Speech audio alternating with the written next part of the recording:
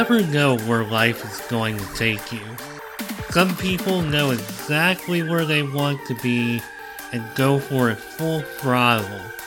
Others just stumble upon it organically.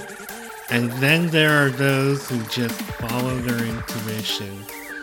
This is a podcast about reaching your personal best through resilience, motivation, and passion. This is Mark My Words.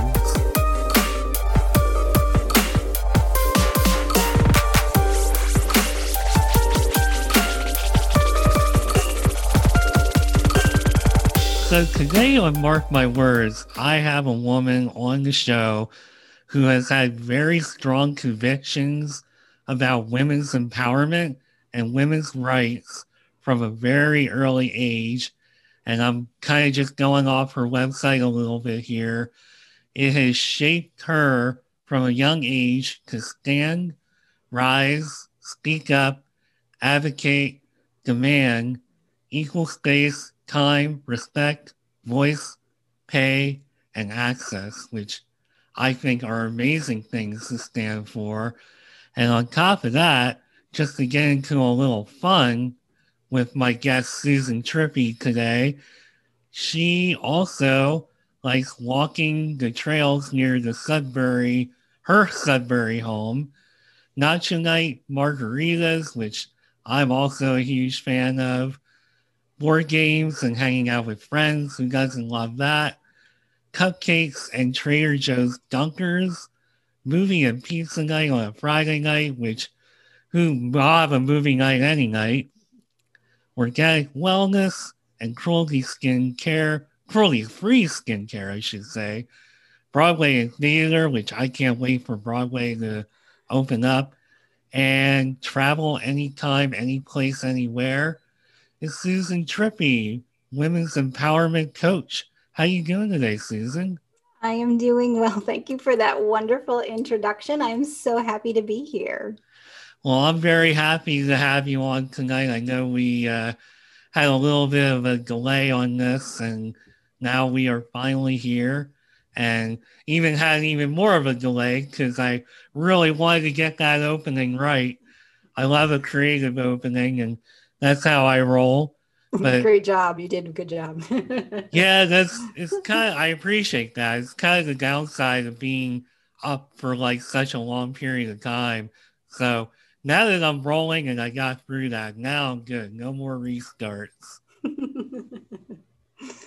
I've been there. I know. With the restarts on the videos. Yep. No worries. We're good. I've actually only had to do that one other time. It was like the first episode I did with somebody. Even though I knew that person very well, Scott Stoltz, I was still pretty nervous about doing it because I was like, oh man, I'm really putting myself out there with this. So I was a little nervous, but once I got through a few, I have just been all good. Tonight is just brain is just totally fried. I've had a couple of times where I have just been in the middle of a giggle fest, and once you start laughing and you can't stop, and so it's like 10 takes later where I'm trying to get through the opening and I'm just still hysterically cracking up with some stupid thing that we talked about or joked about before we went live. So I get it. Well, is it good or bad that I didn't cause that tonight? The night is still early, Mark. We're still in the early stages of this conversation, so who knows? That we are. So I am trying to think of where I want to start here. So why don't we go ahead and start with basically, so your passion for women's empowerment started at a very young age, and I love the story that you laid down, and I plagiarized more or less some of this for my opening, which hopefully will be okay. So I'd love to just hear more because one thing about me is that I'm always looking for where did the passion really come from. And a lot of people I've had on this show obviously started like in one place and I had one passion. And then as life goes on, they developed what they're doing today. Mm-hmm. And they all have an interesting story with that. But you clearly had a passion for this. What do you think really got you started on this passion? This is a great question. And to tell you the truth, I have never been asked that before. So thank you. Oh, no problem. I would say the root of it, I can identify two paths for the root of where this passion comes from, right? So one is I was raised in a wonderful family where I had the privilege of some really strong female role models in a variety of ways. So, like my grandma Eleanor was this fireball of energy, spoke her mind, didn't care who she was speaking to. Like, she was out there, and she just, if she had something to say, or she had an opinion about something, like, or she saw something that was not right in terms of her perspective, she was going to let you know about it, right? So she was a fireball of energy. And even for her time, she broke gender norms based on things that she wanted to do in her life, right? And so that was one side. Then I had my grandma Julie, also another very strong, wonderful woman in a completely different way. Very quiet, very diplomatic, but still a gender disruptor in her own right in terms of some paths that she took and choices that she made that went against the grain for what women were supposed to do during the time. And then we had women like, some of my aunts who I spent a lot of time with. I come from a pretty big Italian family, and so we're always together, right? And so just seeing the way that they modeled how they lived their life and the way that they navigated different choices and spaces and places where they took up space and demanded respect for who they were as women. And then, of course, my mom, who is this wonderful influence in my life and has been a balance of all of those kind of things. Fiery when she needs to be, diplomatic when she needs to be, and a consistent presence for modeling determination moving forward. So there's that aspect of seeing it modeled. And partly from that, and I was raised with mostly boys. I was the only girl amongst my brothers and my many cousins who were all boys. And so in that type of environment, you pick up and notice the way that boys are treated versus the ways that girls are treated. And I was constantly told things like by my own family, but also by folks in the community, oh, that's not for you. You're a girl. Girls don't play football. Girls don't play hockey. Girls don't, blah, blah, blah. And my default was, oh, you think so? Who are you to tell me I can't do that because I'm a girl? If my brothers are doing it, better believe that I want to be doing it as well. I'm so sorry. I'm going to try so hard not to swear. I have this swearing habit and almost slipped it's out. It's okay to swear on this show. You're fine. Oh, thank you. So there was that element too of having community speak different expectations for boys and girls, which I noticed from a very young age. And then that started me thinking about, I just became very conscious of noticing spaces where women are not present and where they are and where they are not. And so, for example, I just remember reading like the credits of TV shows that I would watch and think to myself and then question my parents and say, where are the women? Why is everyone that's listed here as a producer, as a this, as a that? It's like, they're all men. Where are the women? And so I just started paying attention to different things like that and noticing, there's got to be something deeper to the fact that most of the positions of authority and positions of power are positions that men are in and women are not, right? So there's that kind of social aspect to it. But then, Mark, I would also say I'm someone who identifies as a Christian.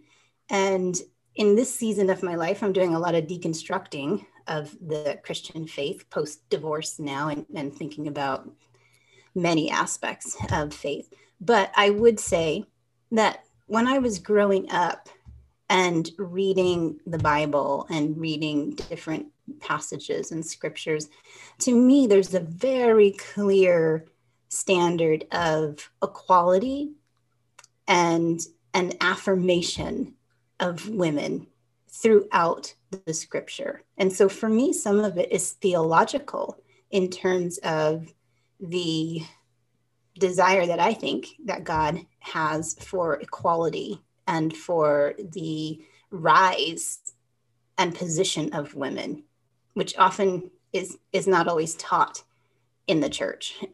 But I clearly saw themes of that in scripture. And so there's a theological element to it as well.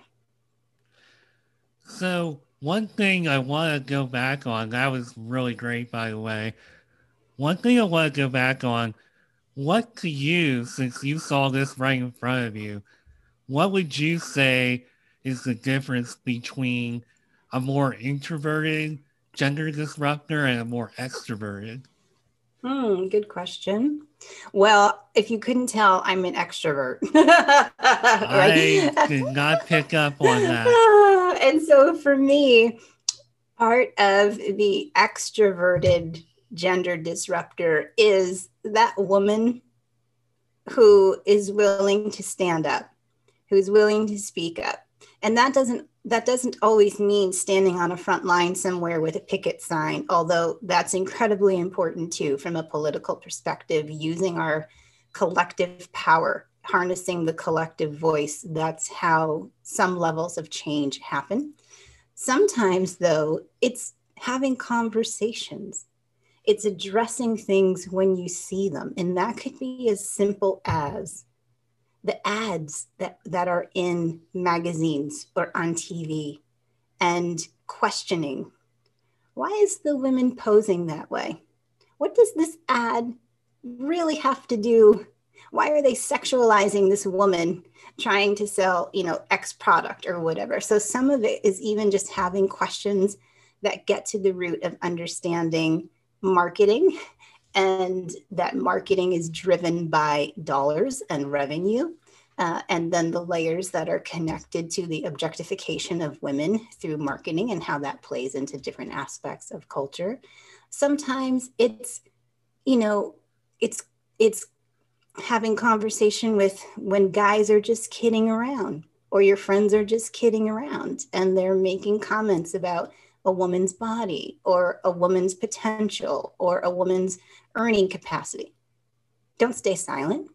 It's speaking up, and it's addressing it right then and there, rather than letting it go or just letting it roll off your back, or just not dealing with it at all. So from an extroverted perspective, I think those are some things that play into it. I would say if you're more of an introvert, gender disruption could simply be those acts of continuing to do what you do in the way that you do it, especially when it's counter to the norm. And so some women have a more of an approach where they say, I will lead by example. And that's powerful too. And that's okay. That's very well said. And as you talk about all this, I try to envision what that might look like in my head. And I definitely, for as much as we need those who speak, I definitely think a lot can be said for the actions as well. Mm-hmm. So it's interesting to just hear how both the extroverted and introverted, even if you're not feeling compelled to speak, that you can still work together and accomplish the goal. So that's exactly. Amazing.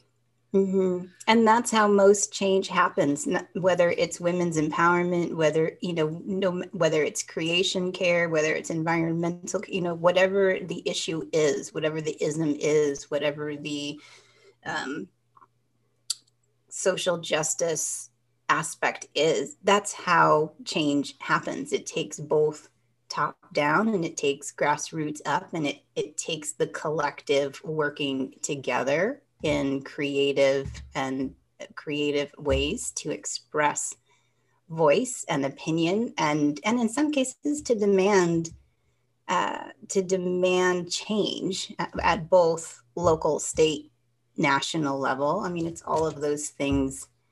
Sorry, I'm Italian, and so I'm trying really hard to control my hands here, but oh no worries.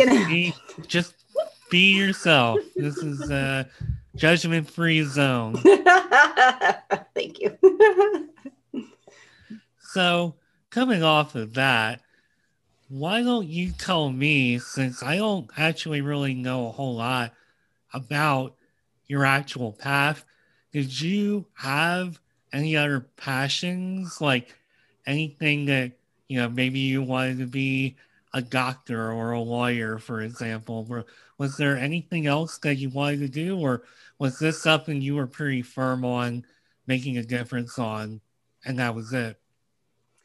Well, it has certainly been a part of my life. It has been a thread that has been woven throughout my life from a very young age. And I would say for me, it's also been an evolution. The passion has always been there, and the expression has taken many different forms. And at this point in my life, I feel like I have come full circle, and I'm in the most alignment I've ever felt like I have been in my life.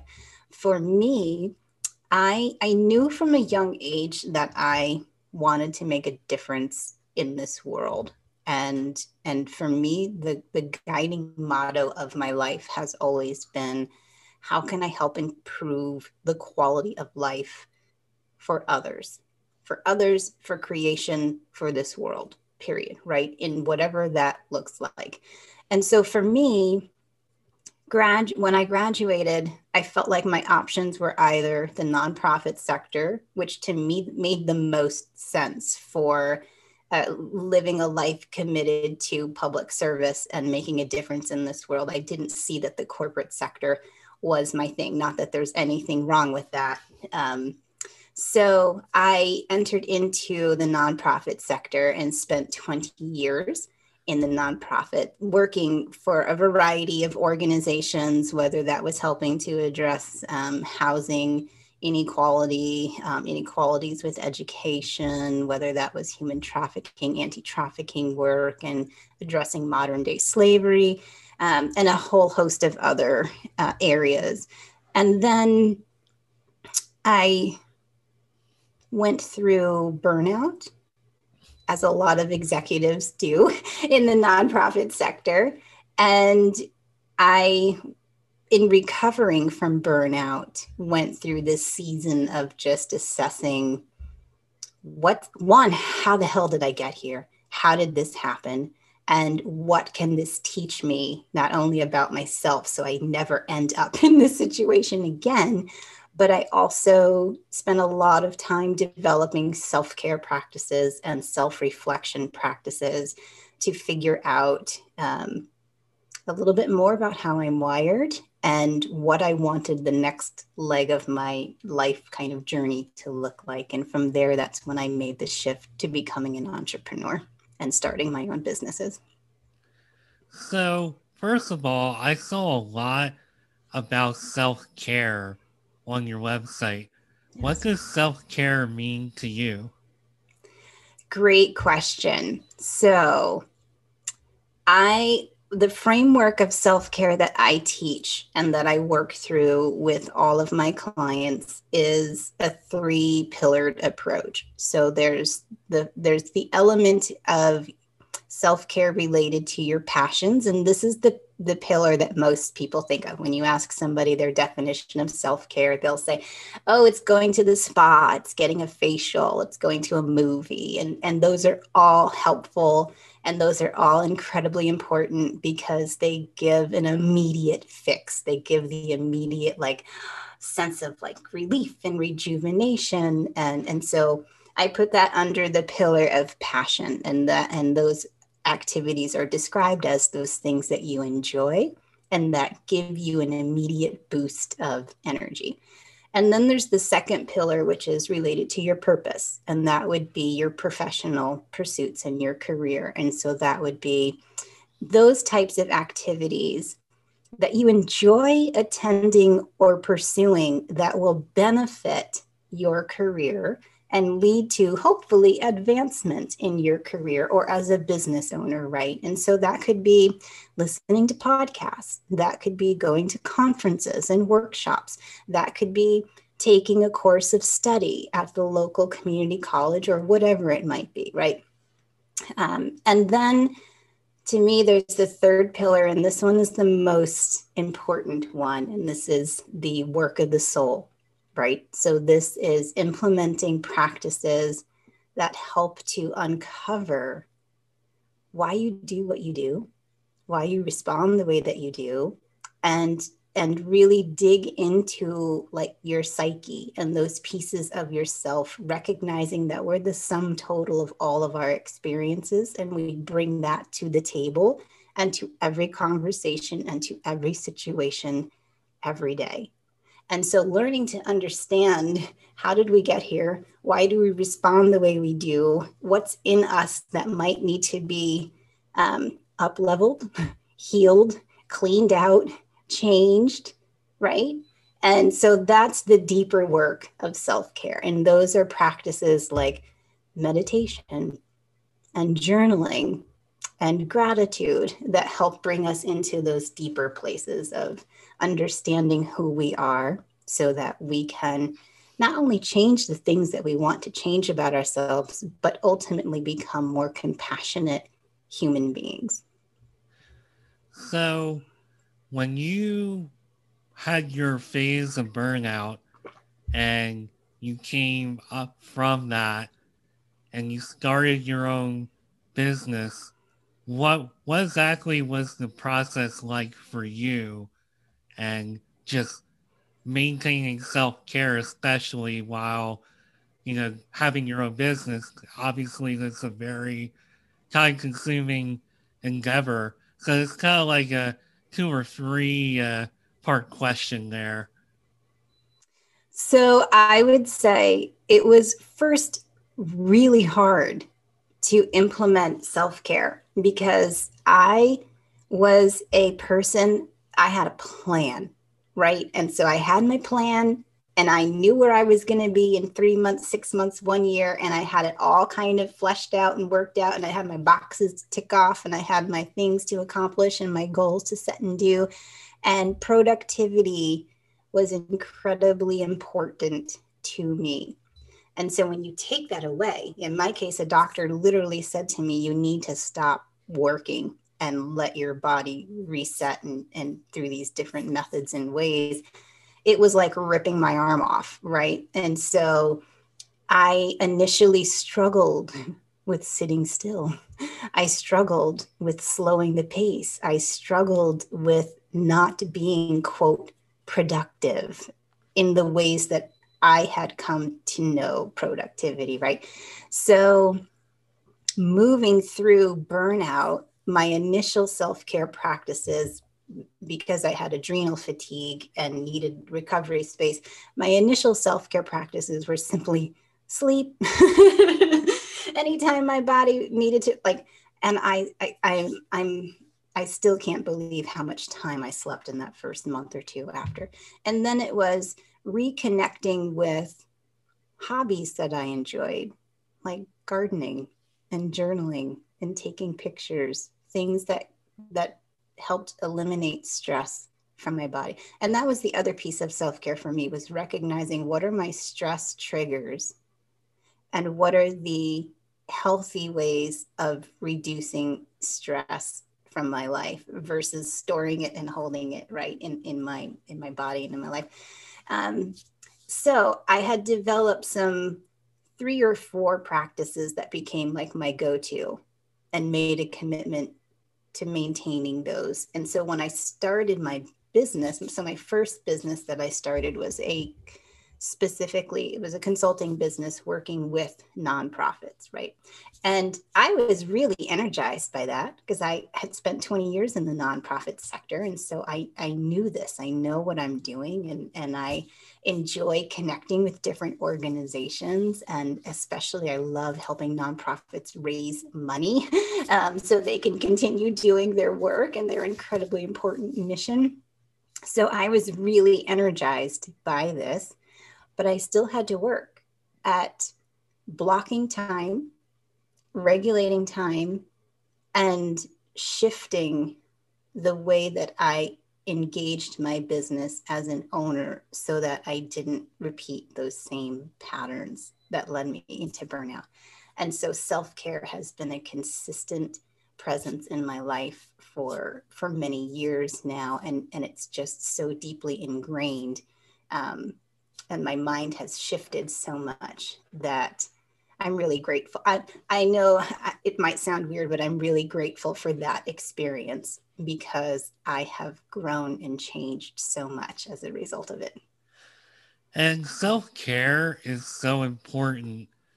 And I personally, over the years, I know myself, especially with me working, like getting up so early, working, commuting, I make sure, at least on most days, to block off some time just to even play on a Nintendo Switch for a half hour, just to kind of give myself that escape and release. And it's so important to do that and to just stay in touch with yourself.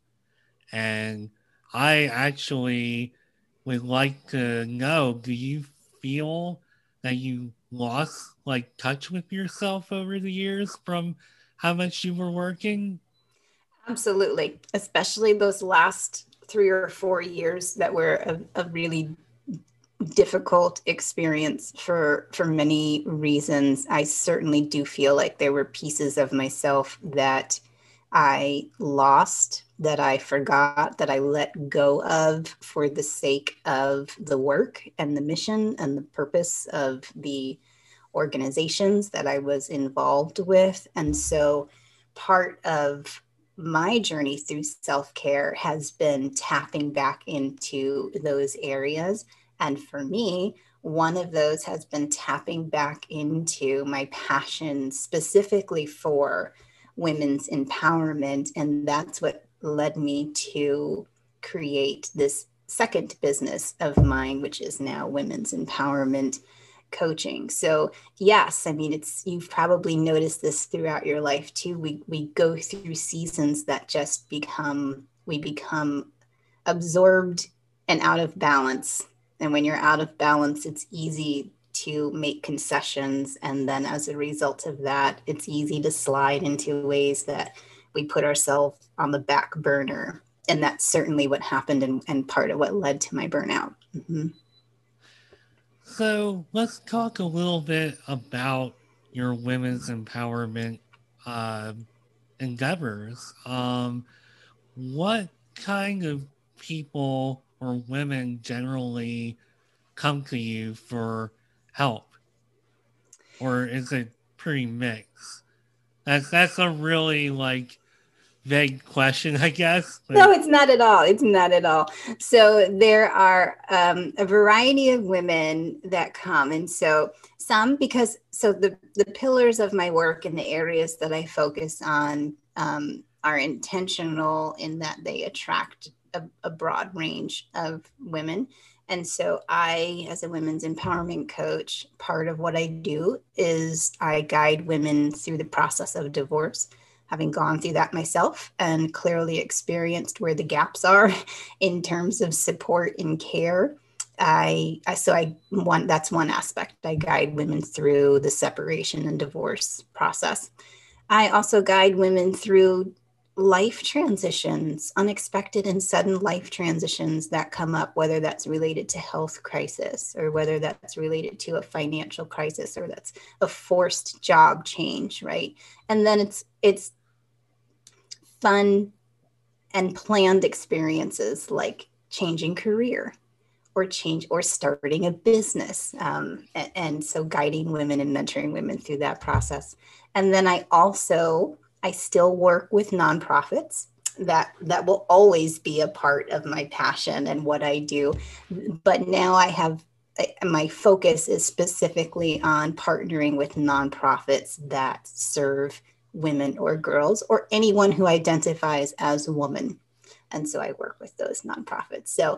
Um, I serve them in a variety of capacities. Obviously, the nonprofits, what I'm mostly doing is strategic planning, fundraising, of course, and then branding and messaging and trying to figure out operations in a COVID world, right? Because it's completely changed the landscape for many nonprofits. And then for women who are going through life transitions, I have a very specific framework, the Sparrow framework, that I walk women through. And so there's 7 different steps to that can be applied to guiding them through this unexpected season of life that brings clarity and more control to them. And just to be clear, you yourself are not a nonprofit. You're just partnering with them. That is correct. I operate a for-profit. I operate an LLC. I come out of the nonprofit sector, but I am not a nonprofit. I partner with nonprofits in a consulting capacity. So I asked this question of somebody in an episode I did a week or 2 ago, and I'm going to ask you as well. What was the process like for you to develop an LLC? It was surprisingly very easy. And I talk about this all the time. Well, not all the time, but I talk about this as one of the reasons why I'm so passionate about helping, especially younger women, start a business of their own, is because when I was growing up, I felt like starting a business was not something that was achievable or attainable, right? I felt like you had to have a lot of wealth already generated to start a business, or you inherited a family business, and that's how you went into business, right? I felt the same way. Right? And I wish that someone had told my younger self, Susan, it's so easy to start a business. I mean, in terms of financial capacity and capital, it is easy to start a business. Then you have to do the work, right, of running the business. But looking back throughout my life, I clearly see I had the entrepreneurial spirit and heart and grit and determination. And that's why I was so successful in the nonprofit sector, because I thought outside of the box. I was a very creative thinker and very strategic, and great at building relationships and collaborations. And so for me, part of my passion is helping younger women in particular start their own business, recognizing that it's a couple of documents that you have to submit to your state, right? And then you're good to go. And the cost is relatively minimal to start it. Then there's obviously the work of maintaining it, expanding it, scaling it, and running it. So I have 2 LLCs that I operate. And so it is an exciting adventure and journey. Yeah, I am at a point here. Obviously, at this point, I don't make anything off of doing this, but the idea of starting an LLC is something that's been on my mind. And I am really surprised by how easy the process really is. It's not hard. I think the hardest part is what many of us are doing, which is trying to build ourselves up and doing all of that type of work. Actually applying for an LLC and getting it approved is easy. Yes. And so I established one business in Chicago, Illinois, and then established my second business. So then I moved, and I'm here in Massachusetts now. And here in Massachusetts, I did work with an attorney because the requirements are a little bit different. And I wanted to make sure that I've crossed all the T's and dotted all the I's and had everything set up legit. And so I did work with a local attorney here that specializes in both business startup and nonprofit startup as well. And in Illinois, it was an incredibly easy process as well in terms of just downloading a few forms and then, submitting everything online. I worked through those forms with one of the representatives on the phone. We chatting like we're old friends. We were on the phone for like an hour talking about my life and what I do in her life. And so by the end of that call, the paperwork was already submitted. And so just a really wonderful and easy process. And it's really interesting. I want to go back to what you were saying about just how far-fetched it seemed to do something like that, just to be an entrepreneur, to have your own LLC or company. I had the same viewpoint as you, where it's like only rich people are entrepreneurs. You have to like have that passed down to you. Mm-hmm. That's like so far-fetched to do that.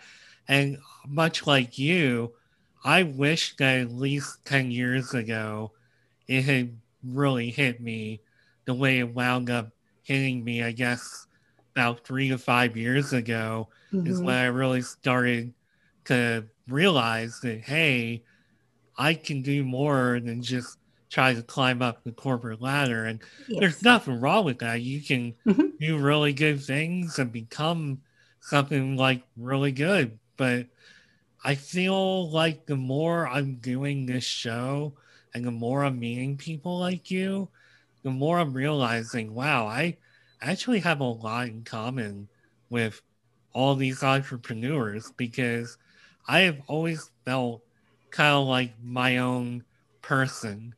And that's not to say I'm not good at teamwork or I can't coexist in an office and do well in that regard. I mean, I feel like I've done very well in that aspect, but there's just always been a part of me. And I think it's only something that you can like see yourself. You just see it and you know that you just need to be off doing your own thing a little more.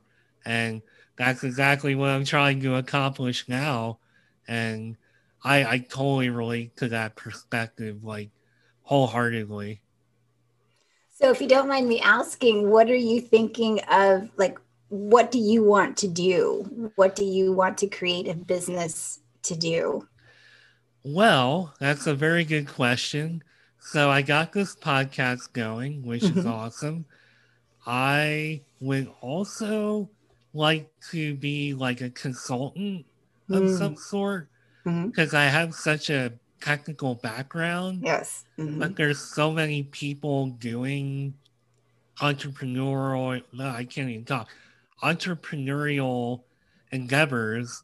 Maybe they're trying to do video content or whatever, but they don't really have the background. They don't know what equipment to use or what sounds good, what sounds bad. And I hate saying all this because maybe somebody will be listening and will be like, well, your podcast doesn't sound as good as it could or should. But if you saw my work area for this, I mean, I'm working on a pretty small budget. I know I could be doing a lot more than what I'm doing, but starting up is like a pretty small budget. But I feel, putting all that aside and apologizing, I guess, I feel like that's something I'd be really good at.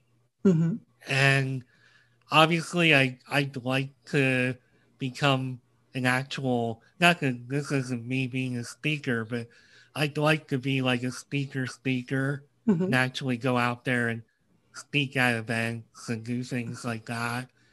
And I'd like to start 1 or 2 other podcasts. I have a couple ideas of what I'd like to do. Okay. So you've got the bug. You've got it too. I do, very much so.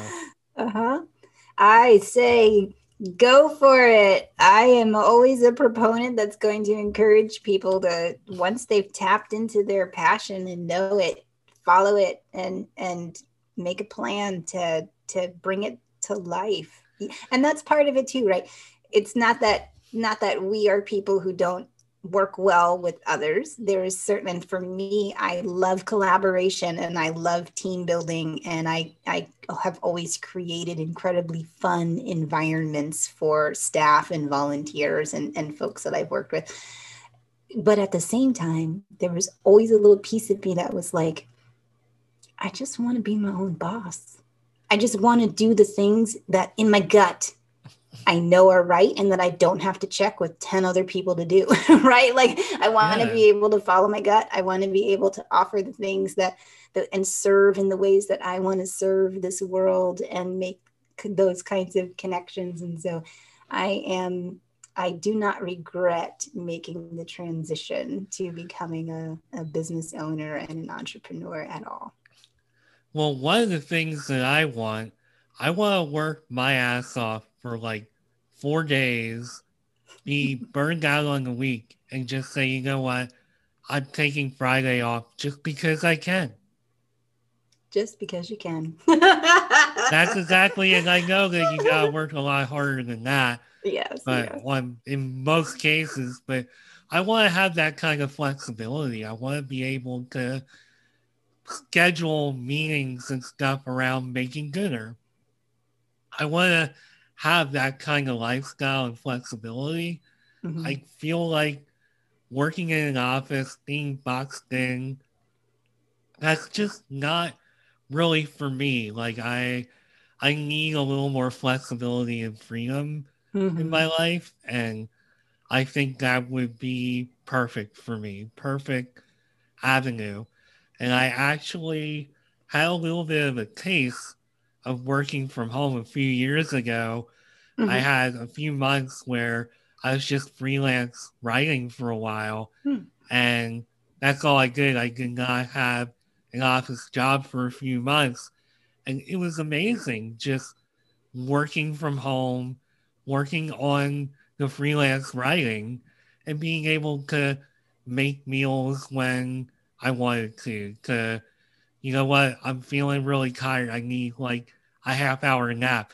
Just to be able to do stuff like that, it changed my life. Absolutely right. The simple little things for ourselves. And then what I also find is I value the flexibility because it enables me to engage in my community too in ways that I wouldn't be able to with the traditional 9 to 5. And so, for example, like with since the onset of the pandemic, I have been grocery shopping for folks in my community who uh, just either didn't initially feel comfortable going out, or they're most of them are older adults, and so they have health issues and they had other concerns, and so um, I wouldn't have been able to do that if I had a traditional. Or like the other week when we were supposed to record and I had reached out to you and said, I'm so sorry, I have a neighbor that has a situation that has come up, right? And you were so gracious and said, no problem, we'll reschedule.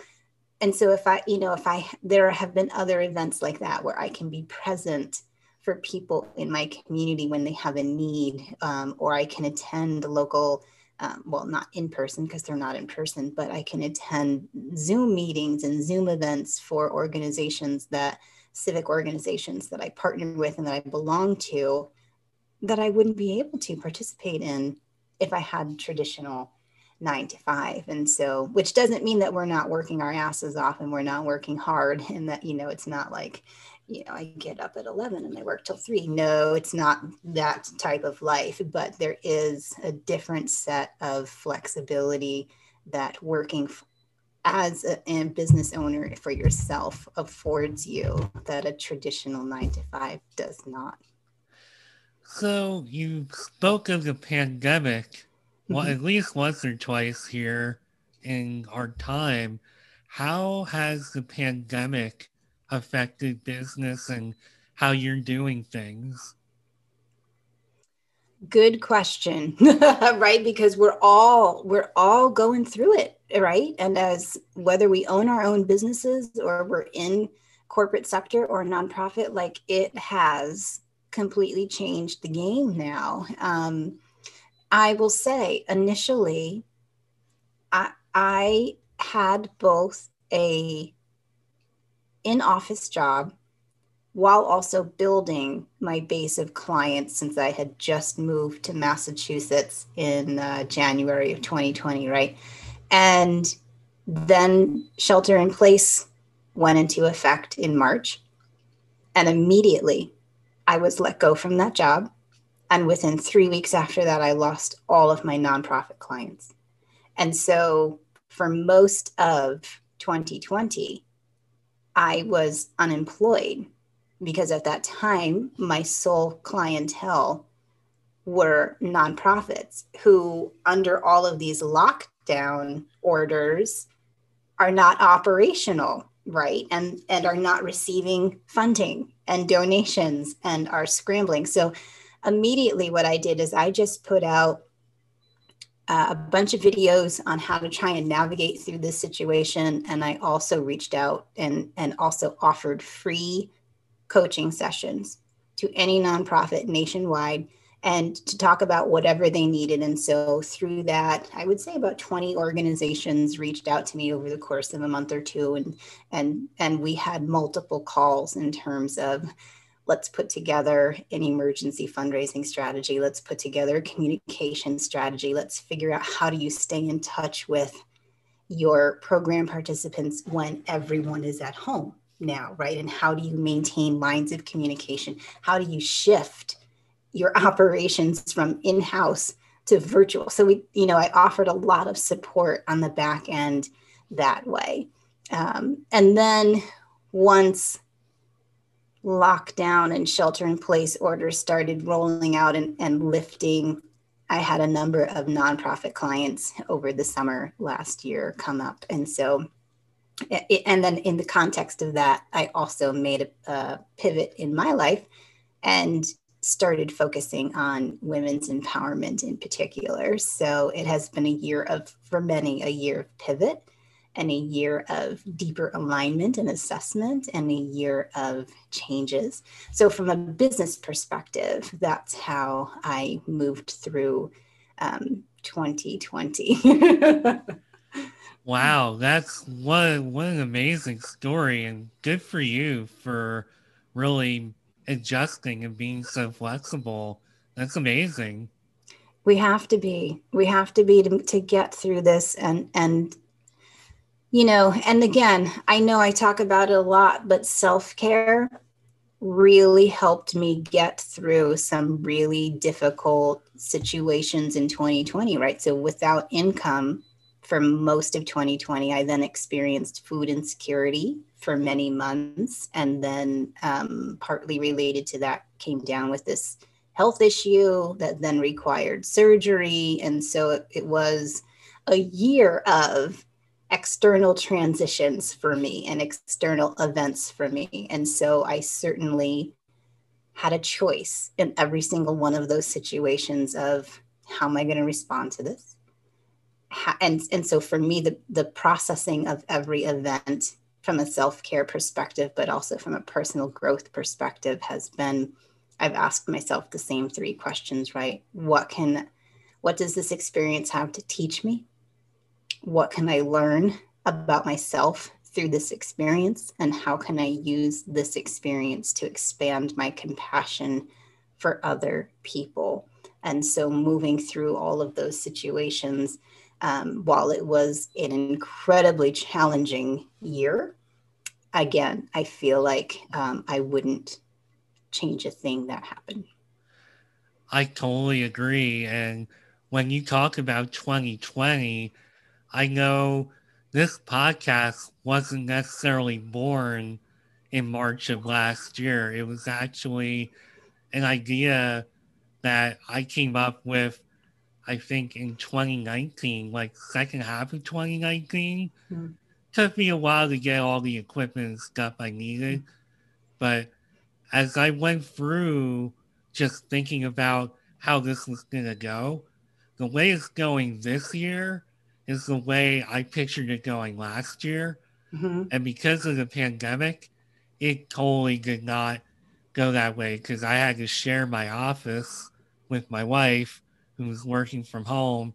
So Mm-hmm. I could only do so many episodes. And then with everything going on, I had to practice my own self care, Mm-hmm. which meant lots of me watching HBO Max and doing things like that. Mm-hmm. And frankly, because of how everything was going, I didn't even know if I was going to pick this podcast up again in Mm-hmm. 2021.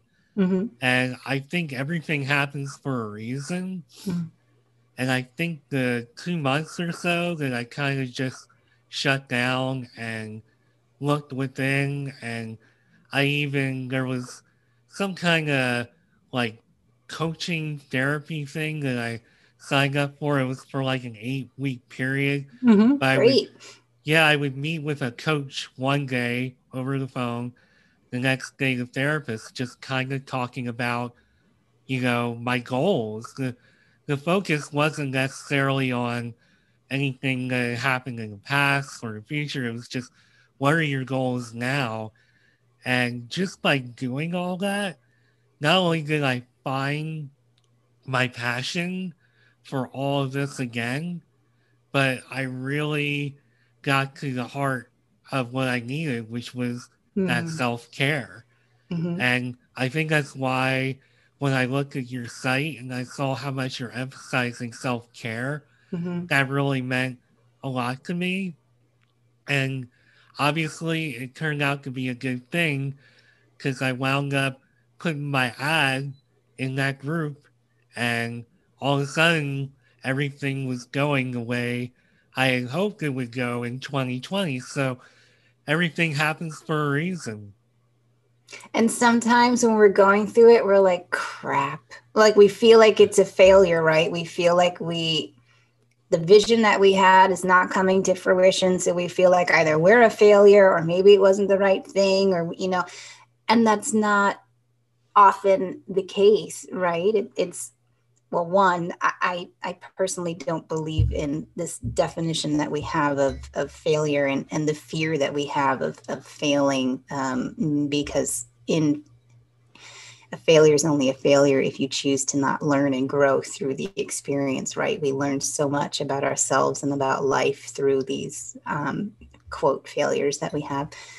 So I love that you, in your own life, took the step of recognizing the self-care that you needed and also recognizing that it seemed like you were in a little place where you were stuck and needed help to get unstuck, right? And so reaching out to that coaching service was a wonderful experience for you because it created the space for you to internally self-reflect and tap back into those areas of passion for you, Yeah, which then gave you movement forward. it was amazing, and I highly recommend anybody who's feeling stuck in the way I felt stuck to do it.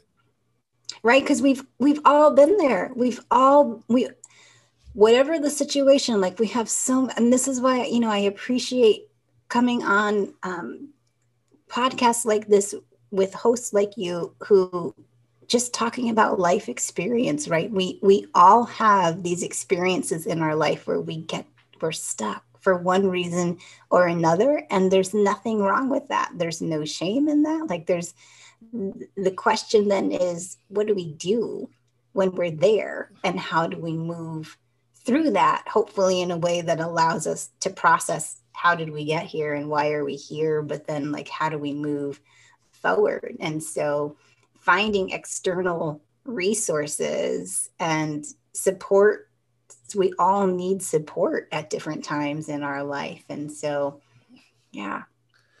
Well, I think the reason that I'm molded the way I am, and I'm not like super macho and alpha and, afraid to really come out and be open about this stuff, Mm-hmm. is just because of my path and my life experience. Just Mm-hmm. being born with not only a cleft lip and palate, but the syndrome that kind of came with it. I've had my battles and my ups and downs, and I think when I meet people like you who really stand for a civil right empowerment and topics like that, Mm-hmm. even though I may not be a woman, Mm-hmm. I may be a white male, but I feel like in my own way, I can kind of like relate and I get kind of like the perspective and where a lot of people like you are coming from. Mm-hmm. And I love having these types of conversations. So I knew when I met you and kind of got to see what you were about, what you stood for, I knew this would be like a really great episode for me.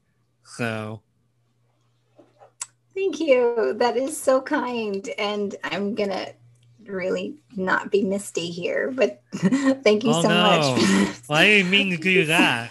No, it's good because, one of the things that I constantly say is that as women, we're often taught to like deflect our emotions and not to, especially if we're crying for whatever reason, right? Which I think is, again, bullshit. Like we have this wonderful complex, and all of us do this. We're given these emotions for a reason. And so in sharing what you share, I am completely humbled and grateful that you have such kind things to say. And all of our conversations, both off camera and tonight, have been really wonderful, and so just easy flowing in terms of our we're just sharing life and talking about experience, right? And then the desire is that your audience sees themselves in our conversations and knows like they're not alone, and that there are other people out there that are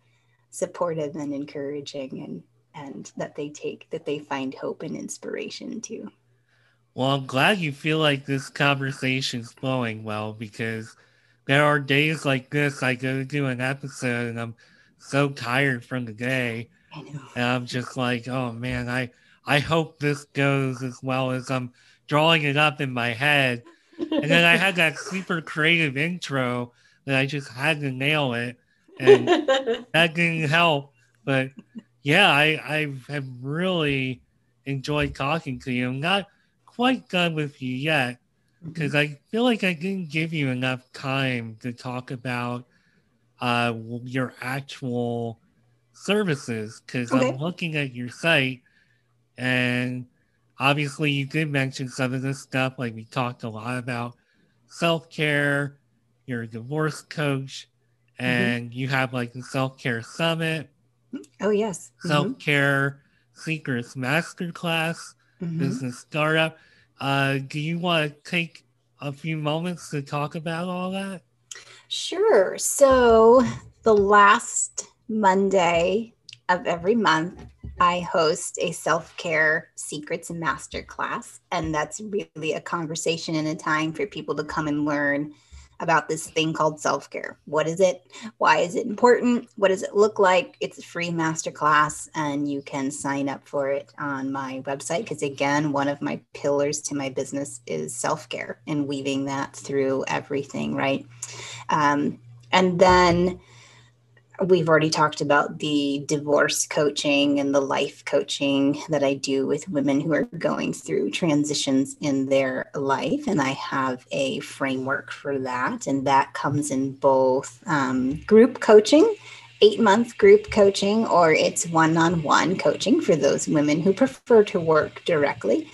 And then I offer business startup coaching because, again, I am so passionate about especially helping younger women who know that corporate sector is not their thing and they want to be their own boss and they have this passion, but they just don't know how to funnel it into a viable business. And so I work with those women who are looking to establish a business of their own, and that's like a 12-week program that we work on together. And at the end of that, they have a complete business plan and they have the framework set out, as well as a couple of services identified for their business. And then depending on what state they're in, I help connect them to resources so they can file for their LLC or whatever type of business they want to establish, right? And then what else do I have? Oh, the Self-Care Summit. Yes. So I am so excited about this. This will be in June. And it's a 4-hour live event. I so wish that it could be in person, but next year I will aim for a live in-person event next year. This year it is virtual.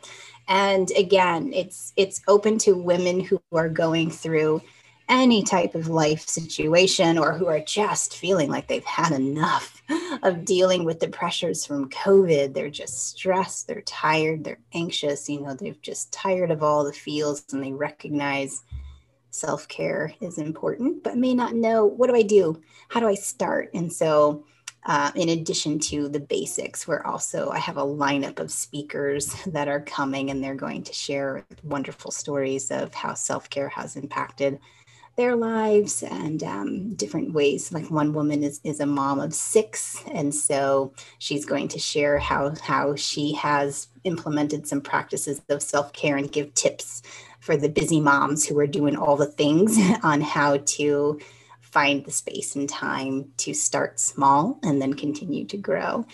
So yes, that is on my website as well. You can register for that. Oh, and speaking of, I just want to do this little plug because I was so impacted by food insecurity last year, and food insecurity is such and continues to be an issue right now. A portion of the proceeds from the Self-Care Summit will be donated to local food banks in my area in Massachusetts as well. That's amazing.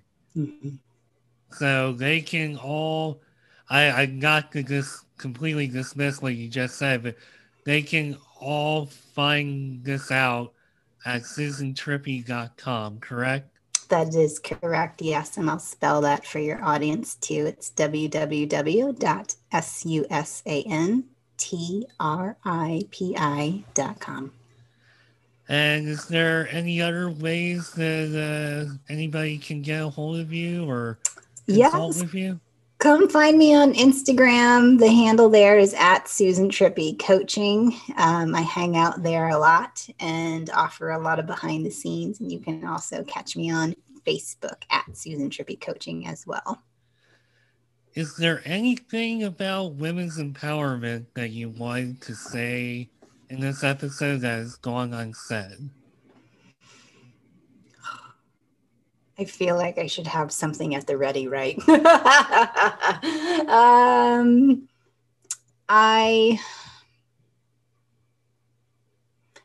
You know what?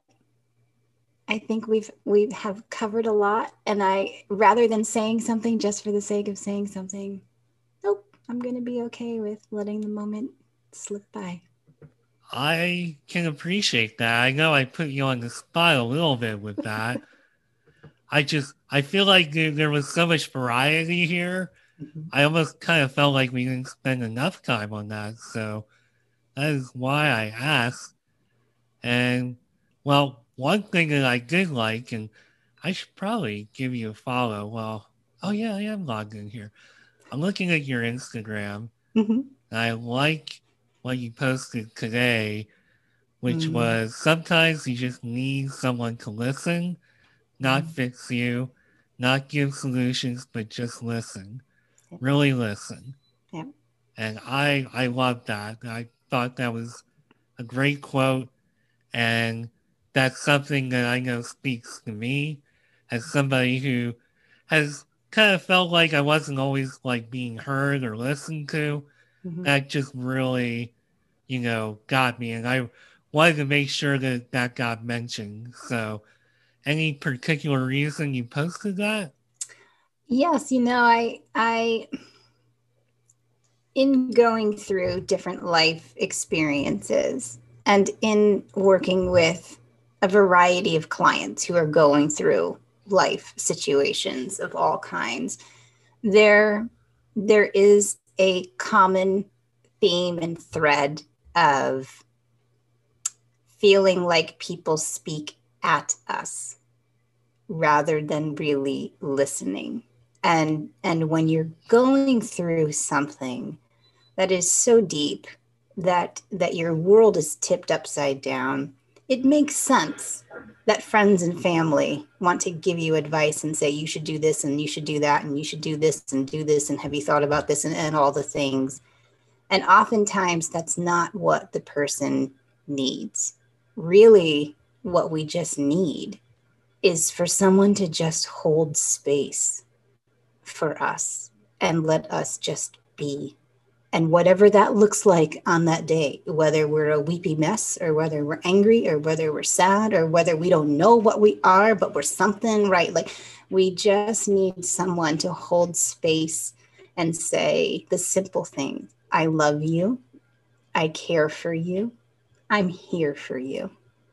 No judgment, no platitudes, like just holding space. And so, I was thinking back to a conversation that I had with a friend who didn't agree with some of my life choices in moving through with my divorce. And I was thinking back to the number of people that I had to step back from at different parts of my life because they were coming at me from a place of judgment rather than a place of just listening and care, right? And so that's partly what sparked that quote today, was just the recognition that we're all going through so much under this pandemic, right? And then the women that I work with who are going through so much, who just need a listening ear. And so some of it, I had the duality of, this is how you can help a friend going through something. And then if you are going through something, this is how you can set up boundaries around conversation. And that was intentional because as friends and family, sometimes we just don't know what to do. We feel like we have to do something. We feel like we have to say something. And so I was trying to give space to say, no, you don't. You don't have to fix anything. It's not your journey. It's not your situation. It's the person's journey. It's their situation. So ask those reflective questions that help them process the experience rather than you telling them what they need to do. And then for folks who are going through something, I tried to offer a few tips on how can you set up boundaries in your conversations that help to protect your emotional state, your mental well-being, and clearly set an expectation of what's acceptable in the course of the conversation, especially when you're dealing with those repeat people that just want to tell you what to do rather than enter into space with you. So, well, Susan, that is the closer I think I was looking for. I couldn't have said it better myself. Thank you so much for taking time out of your busy schedule to talk to me. I really appreciate it. Thank you, Mark. I've had a wonderful time tonight. Thank you. All right, everybody. This was Susan Triffy. She's a women's empowerment coach. And I'm Mark Schmidt. This was Mark My Words, and I'll be back with a new episode soon. Thanks.